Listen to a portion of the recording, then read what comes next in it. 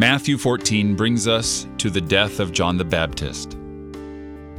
John had to die.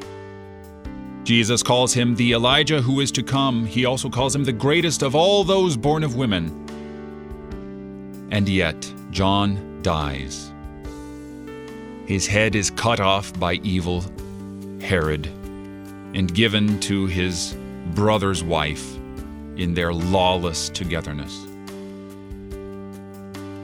Now, this had to happen because John was a prophet, the greatest of the prophets, and all the great prophets are murdered. They are killed for proclaiming the word of the Lord, which John did faithfully. John also faithfully insisted he is not the Christ. He is the forerunner, that's all. The voice of one crying in the wilderness, "Prepare the way of the Lord."